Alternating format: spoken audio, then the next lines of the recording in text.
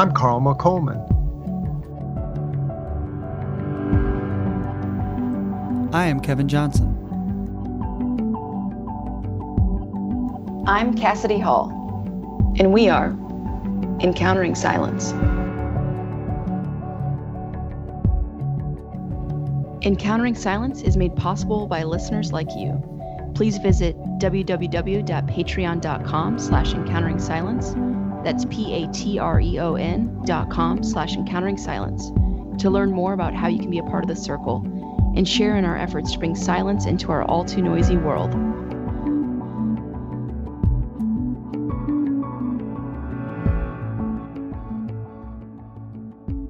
Today, we started talking about silence as refuge versus silence as an escape.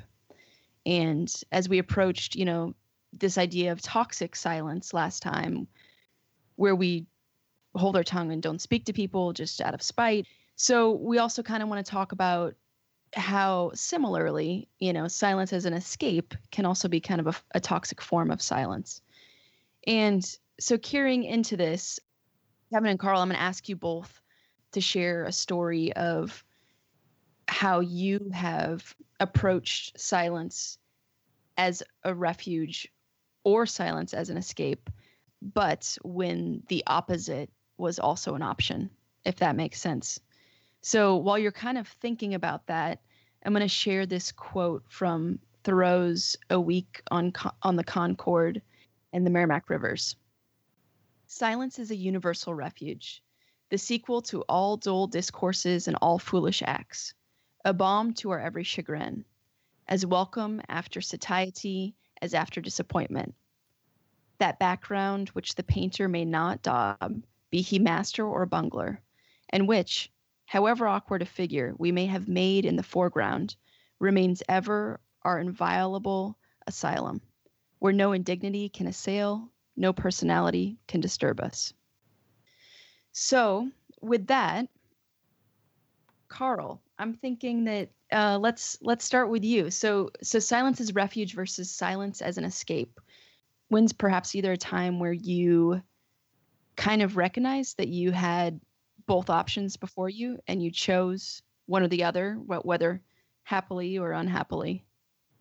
Well, what's interesting is that as I've been reflecting on your question, naturally I would be thinking about my most intimate relationships, my relationship with my wife, my relationship with my daughter, my relationship with my parents, those kinds of situations. And I don't have kind of an obvious story that beautifully illustrates both situations, but I certainly know that I have, and I've seen my loved ones retreat into both of those situations. But what my mind keeps going back to, though, is the monastery and the idea of now the thing about the monastery is you're not necessarily talking about individuals, you're talking about a social movement, kind of a group of individuals. And whether you go back to the Desert Mothers and Fathers, or you go back to the earliest Benedictine monks, or various other monastic movements throughout the history of the West or the East, I mean, if you want to talk about non-Christian forms of monasticism. But I think this is something that you can certainly see. And I can tell you that monks, when they are looking at new novices or postulants, people who are thinking about becoming monks, that's one of the questions that they will ask is, are you coming here because you're trying to run away from something? Or are you coming here because you're trying to run towards something? And I think that's really what we're looking at here. And so, to kind of give just kind of a general example in my life, I mean, I remember when I was a boy, and one time my mother and I got into a big fight, and I don't even remember what started the fight, but I was a freshman in college, and so I was kind of stepping into my young adult, my young manhood, if you will. And I'm sure I was at least partially at fault. I think I talked back to her, which in the South is a no-no. And it kind of escalated, and it got to the point where, I swore at her, and she just left the room. And I think to her credit, because I think she was ready to hit me. So she left the room and she slammed the door and wouldn't speak. I didn't see her again until the next day. And my father came home from work and he ended up having to kind of, negotiate between us. And of course, she's passed away now, so I can't even, call her and ask her. But it's an interesting question, was she just trying to escape the fight, or was she just trying to take a refuge so that she could calm down and be more present, in the interest of reconciliation? And I think they're probably, I think this is messy. I don't know that it was an either or. I think there was maybe a little bit of both going on in her decision to remove herself from the conflict. And so I think that as we reflect on these stories in our lives, maybe we shouldn't be really hard on ourselves, but acknowledge that both of these dynamics can be at work in how we bring silence into our relationships. And so maybe the same thing could be said about monasteries, that, there's this idea, people who are critical of monasticism, they say, oh, monks are just escaping, they're not engaging in doing social justice work or taking care of the poor or, those kinds of things. Although I do know monasteries where that kind of work does go on. So that maybe it's not even a fair criticism. Right. But, but then the more kind of the other perspective would be that by retreating from kind of the conflict of society at large and holding that place of silence, what monks are doing is not only are they taking care of their own souls, but they're holding a place, again, that place of refuge where people can make retreat. And, it's kind of like almost step out of the fray, whether for a day or for a weekend or for a month or, or for the rest of your life. Each one of us has a different vocation here to empower us to be more present to who we need to be, and which for 99% of us does mean eventually stepping back into the fray. And so, I guess when I think about the question, silence is refuge or silence is escape, to me, the question is, where does the silence take us? Yeah. Is it taking us back into whatever conflict we were trying to take refuge from? Or is it somehow trying to create a firewall or a barrier? And I think every situation has to be discerned differently. Yeah, absolutely. I really like what you were saying about the monastery, because that was one thing that really struck me when I was traveling to these monasteries, the Cistercian monasteries, is conceptually right, this going away from the world to love the world more. And I think when we were kind of talking earlier, just talking about love in the same realm of silence, in the same realm of, does perfect silence drive out fear? Does perfect silence drive out hate? Does it drive out, silence as an escape? Does Right. perfect, we could say maybe the same thing about solitude too. But I think it's interesting to think about that as it relates to monasticism. And, these monks that go away from the world to love the world as best they can, as deeply as they can, as sincerely as they can. And it really would always blow my mind how much love I felt in those spaces. Yeah. Whether it was from the prayer, but a sincere understanding and gathering that, wow, they're truly, deeply loving the world in a way that I fail to do frequently in my own life. Yeah. But it's interesting here because I think it's hearing the two of you talk, it's especially riffing off what you just said, Cassidy, about perfect love and perfect silence, pushing out against fear, and et cetera. When I hear the word perfect, I'm thinking myself specifically, I just naturally, I don't know why, I think of the New Testament and specifically in a lot of places where the word perfect is used. It doesn't mean perfect in the sense of doing it completely correctly. Oftentimes that word is telos, which is really what Carl was saying about what's the goal. What is the ultimate thing? So it's not about doing this right. And so I completely agree with both of you that there's this blurring here, that there's right. you're gonna be bouncing in and out of these spaces. And you're asking me about like things for me. Carl said he couldn't think of intimate relationships, and I couldn't either. I think it's kind of funny. I'm wondering here if it's because intimate relationships are so intimate that like you're in and out of this space so often that it's hard for your mind to wrap around one. I'm thinking of, he thought of the monastery. I'm thinking of strangers, as a teacher. Oftentimes my students, I'll notice this happening in the classroom setting, where there will be times where I use silence. I'm upset with students. They're not paying attention. I'm trying to talk. They're not listening. They're like daydreaming. And you feel like annoyed. Anybody who's ever given a public lecture and you see the audience not listening, and you kind of want to throw something at them, like I'm doing something up here. Like pay attention. And especially as a teacher, or you feel like, hey, you're here. You paid this money to come into this classroom, and you want to have this discussion around this book, and you're not discussing. And you're not even listening to what I'm saying. And so it starts to be, you can be annoyed. And what I'm thinking here is the times where I'm allowing space in the classroom where I'm okay with the silence, where I don't have to talk and I don't have to force a point of view, and I can actually just let silence circulate, and the question can come forward. And oftentimes too, in response to, I think of spontaneously being silence as refuge in the classroom. And this makes me think of Henry Nouwen's book, Reaching Out, where his chapters on hospitality.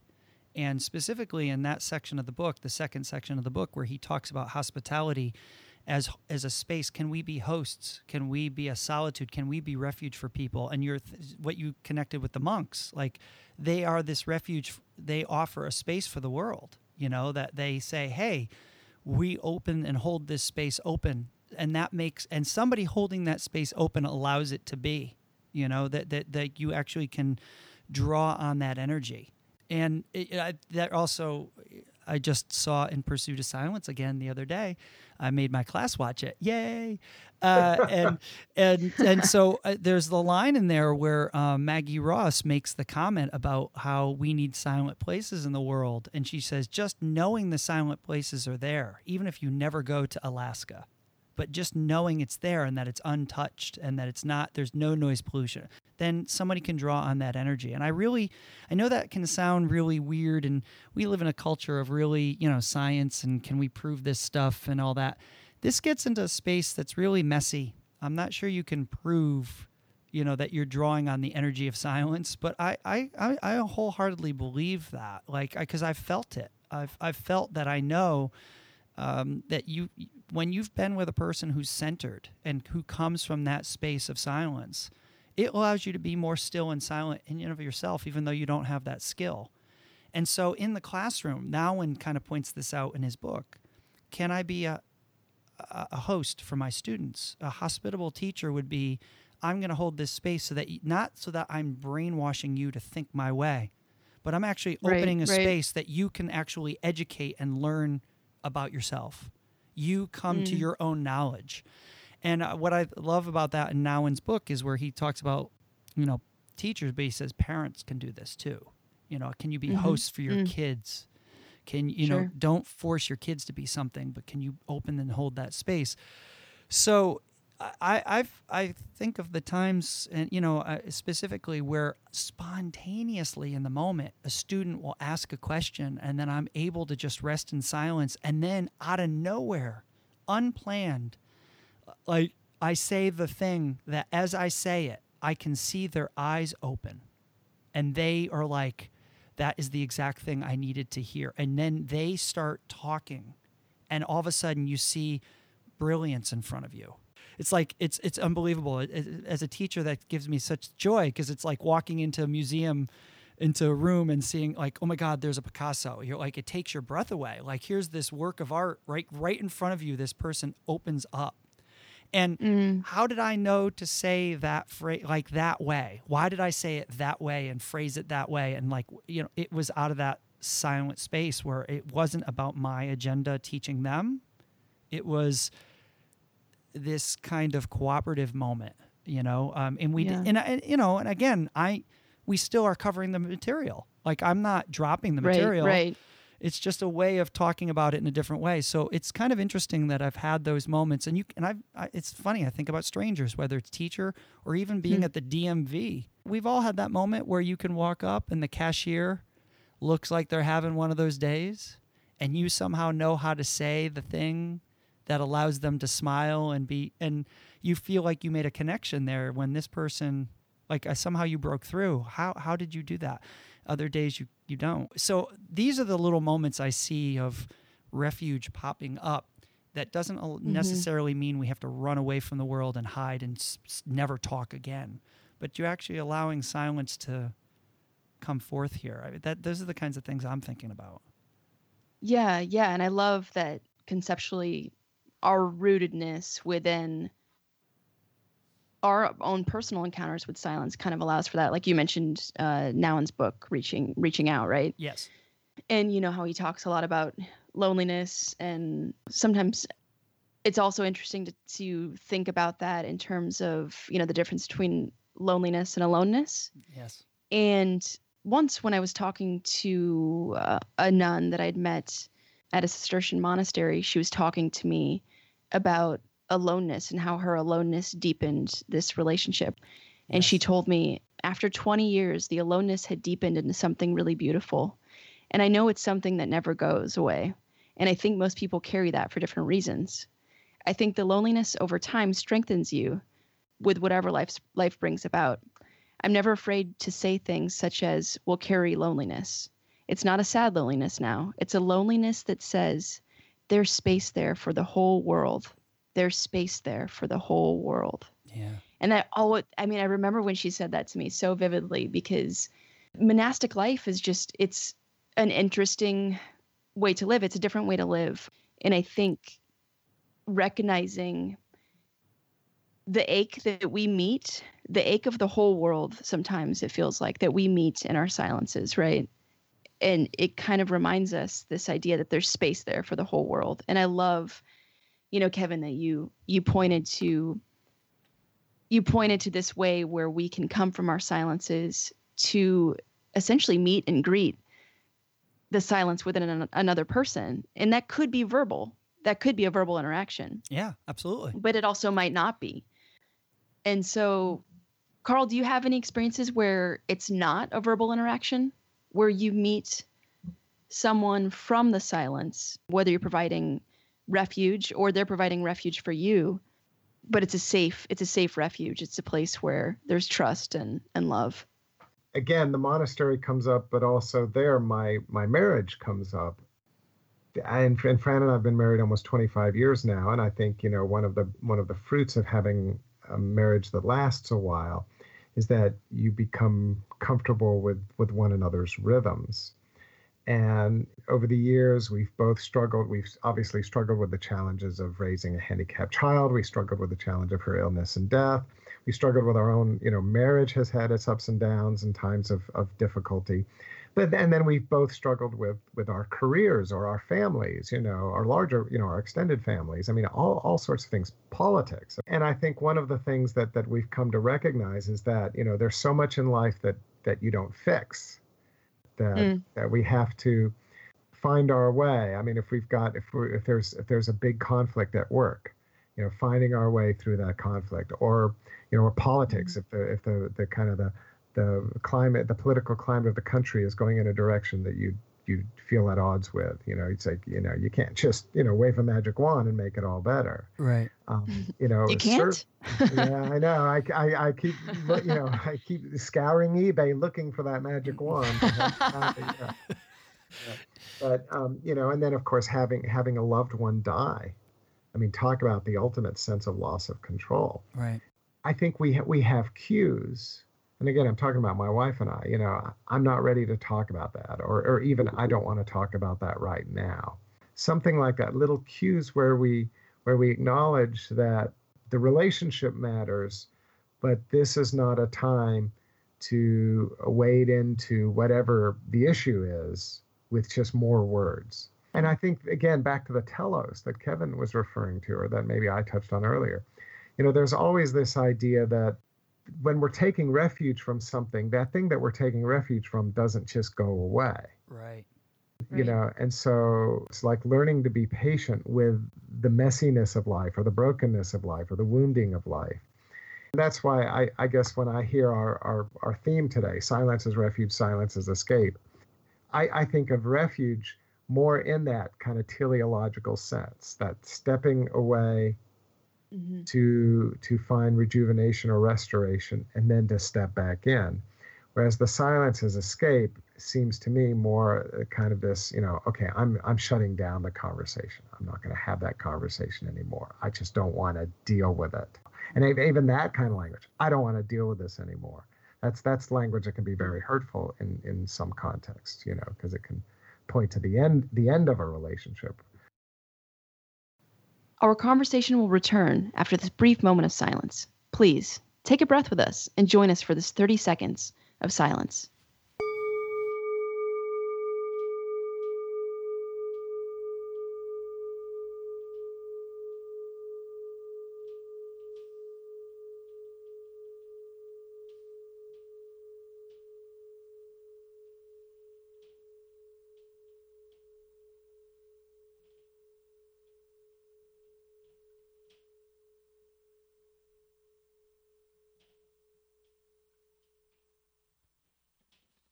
So it's interesting, Cassidy, just to kind of wrap it up. I think your question to me, you know, what does it mean to have those kinds of hospitable relationships moving beyond language? I think paradoxically, language has to be part of it. It's almost like we have to find a way to frame it. Yep. I mean, like with Fran and I, you know, in our marriage, you know, dealing with our daughter, and it's like, okay, we just, I need a break, you know, we've had a fight, we need a break. So we have cues where we were able to establish that. But there was also kind of this agreement that we're seeing it through. We're you know, and so if I'm taking a break, it's only a break. Right. It's not abandonment. It's not a breakdown. Exactly. Right. And, you know, so it's almost like, you know, and this is back to, I think it's become a real theme of this entire podcast, that, you know, a healthy relationship with silence goes hand in hand with a healthy relationship with other forms of communication, you know, language and the ability to connect and those kinds of things. Yeah. And, you know, and I think that's certainly been true in, you know, in how I've seen silence at play in my relationships as well. Yeah. No, I mean, and you know, following on what you said, if you're trying to find the space of silence in relationships where you both can be as refuge and you can say, all right, we're not going to use words here. The words as context, framing it, is the essential thing, as Carl is saying. And the issue really is not only does silence help us with our words and our communication, you know, silence is actually the way that gets us to act to reality, is what I heard you saying, Carl, because, you know, if it's silence as refuge, it allows us to, we're going to engage the world as it is. Now, you might be taking a break, like you said, I'm taking a break, but I'm not breaking away.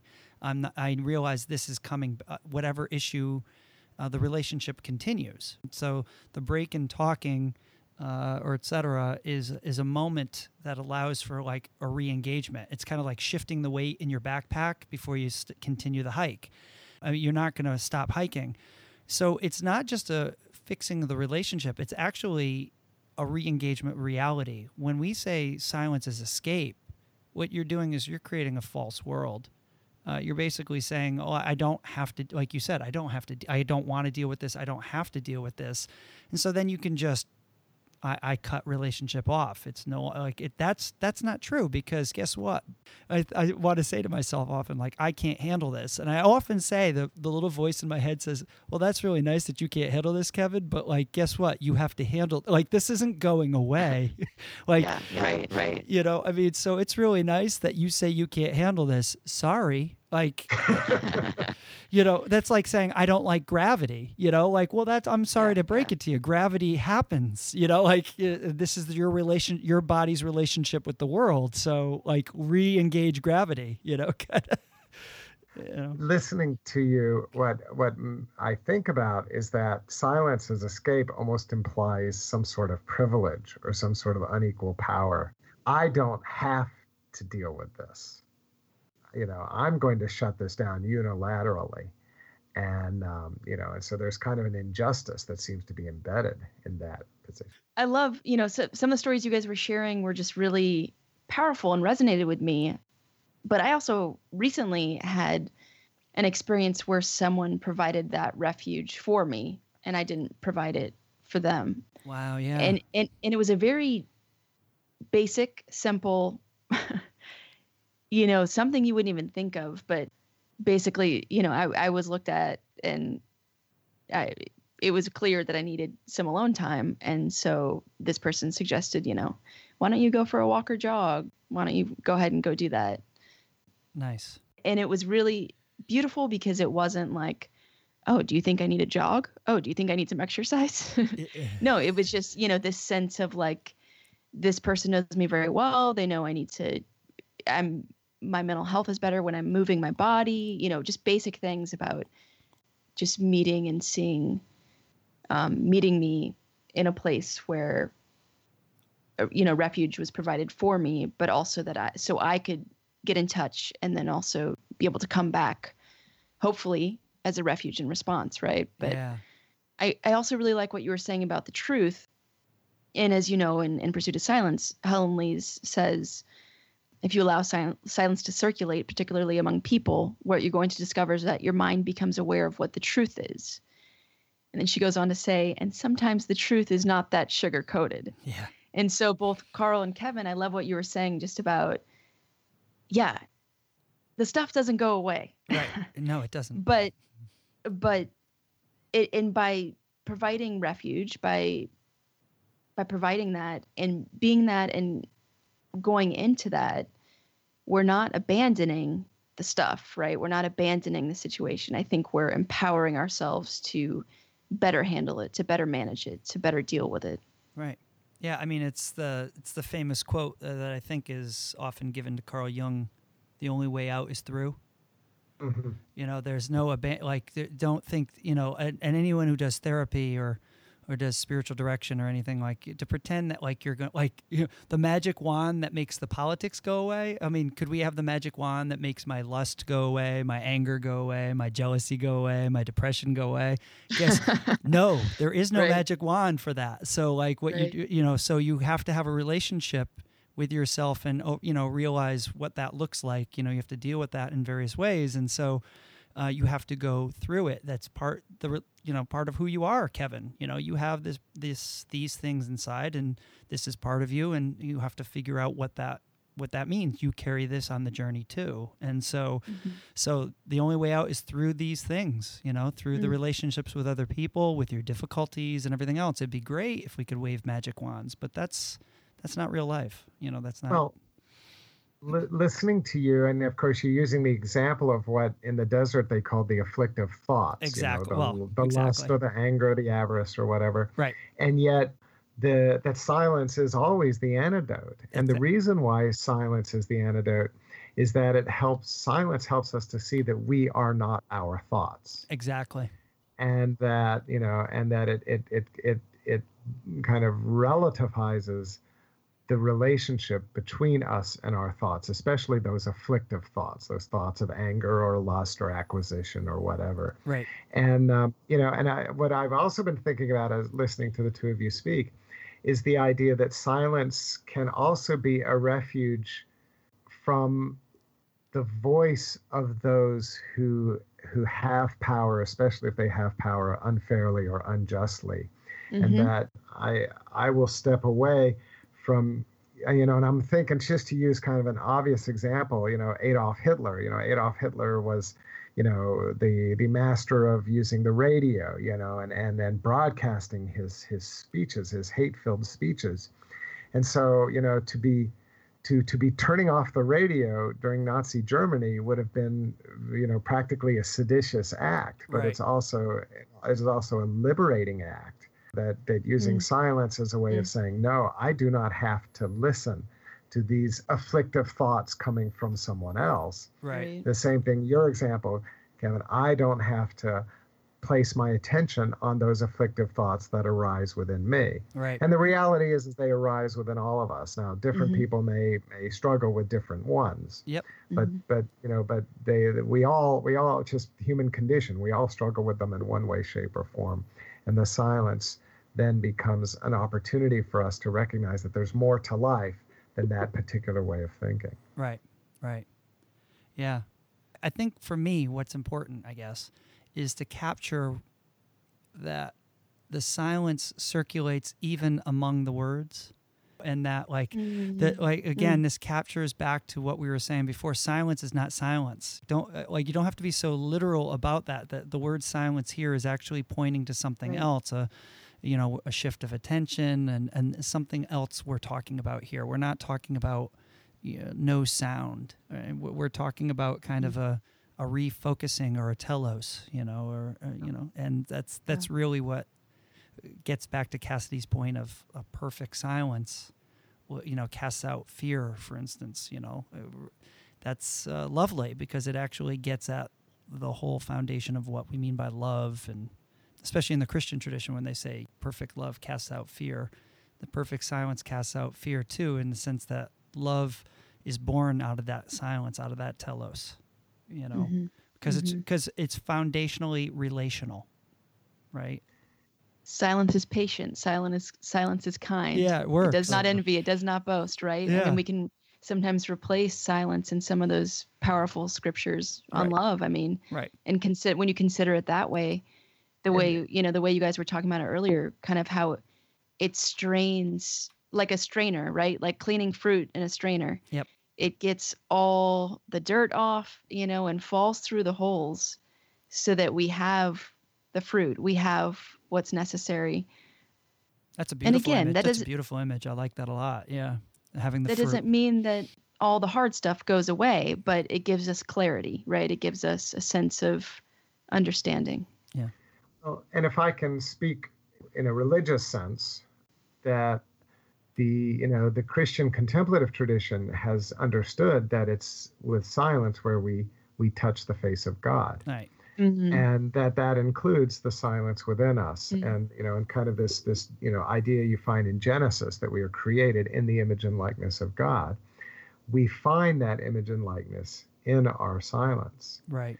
And the reality is, and this is why it's important to have some sort of a practice of silence, whether it's centering prayer, or some other form of contemplative prayer, walking a labyrinth, whatever it might be, but to have some sort of disciplined engagement with silence as the absence of noise, because that creates the arena in which we more readily access the silence within us, Right. which is something that is more than just the absence of noise. Right. It's I love to say silence is not an absence, silence is a presence. Right. And of course, I'm speaking in a theological sense. Others may want to use different language, but this idea that when we recognize that silence is a presence within us, then we begin to recognize that silence is there even in the midst of the noise.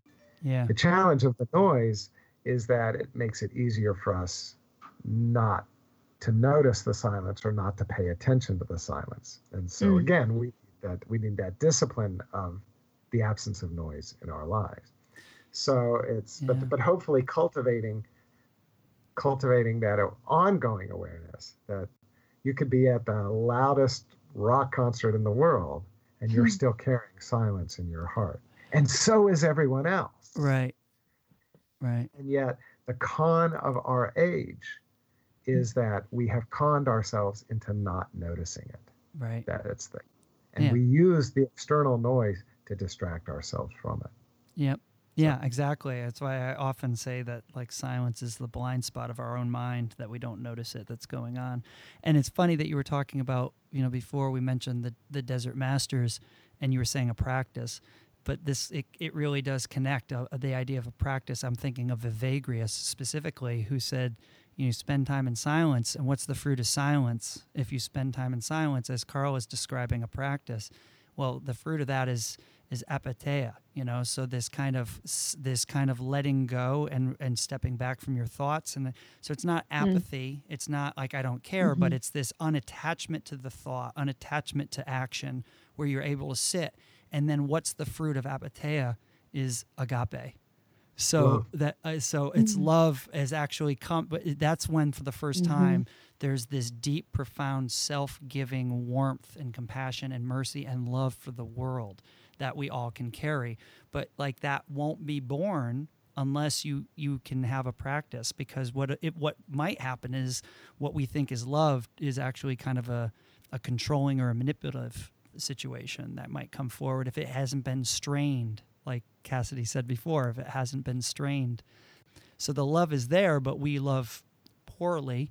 And then and then what ends up happening is the silence allows actually our poor attempts at love to actually be magnified, and we can actually then see it, and then the fruit is there in the basket, they're cleaned. Yeah. We know what direction to pour the water. Yeah. Yeah. Right. So, okay, I'm going to close us up for today. My mind is just going in 1,000 different directions in a positive way. Yeah. So much to think about after talking with you guys today about silence as refuge and silence as an escape.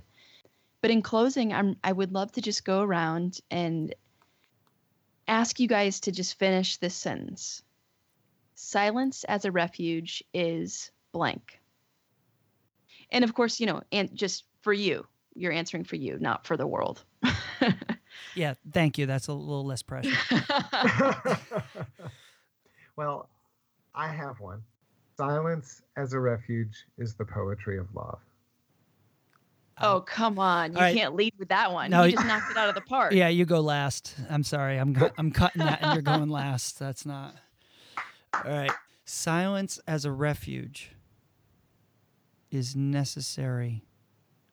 I'm just going to leave it there. Is necessary. Wow. Very good. Okay. I can't decide between two. Going the Benedictine route, I want to say silence as a refuge is listening. Ooh, that's nice. Because the rule of St. Benedict opens with listen, right? Yes, of course. And then going the route of this entire conversation, I want to say silence as a refuge is cleansing or provides clarity, something about the water falling off, right, to this clean palette of clarity. Is that a little long? That's a little long. Well, and listening to the two of you, silence as a refuge is necessary. Silence as a refuge is listening. Silence as a refuge is cleansing. And then I think the fourth line of this is silence as a refuge is the poetry of love. See, we told you we wrote a beautiful poem together. I wrote the simple sentence. Carl always ties us up in a perfect bow. Yay. I love it. Yeah. Well, thank you so much for listening today, and thank you, Carl and Kevin. Always a pleasure to talk with you. Yeah, thank you.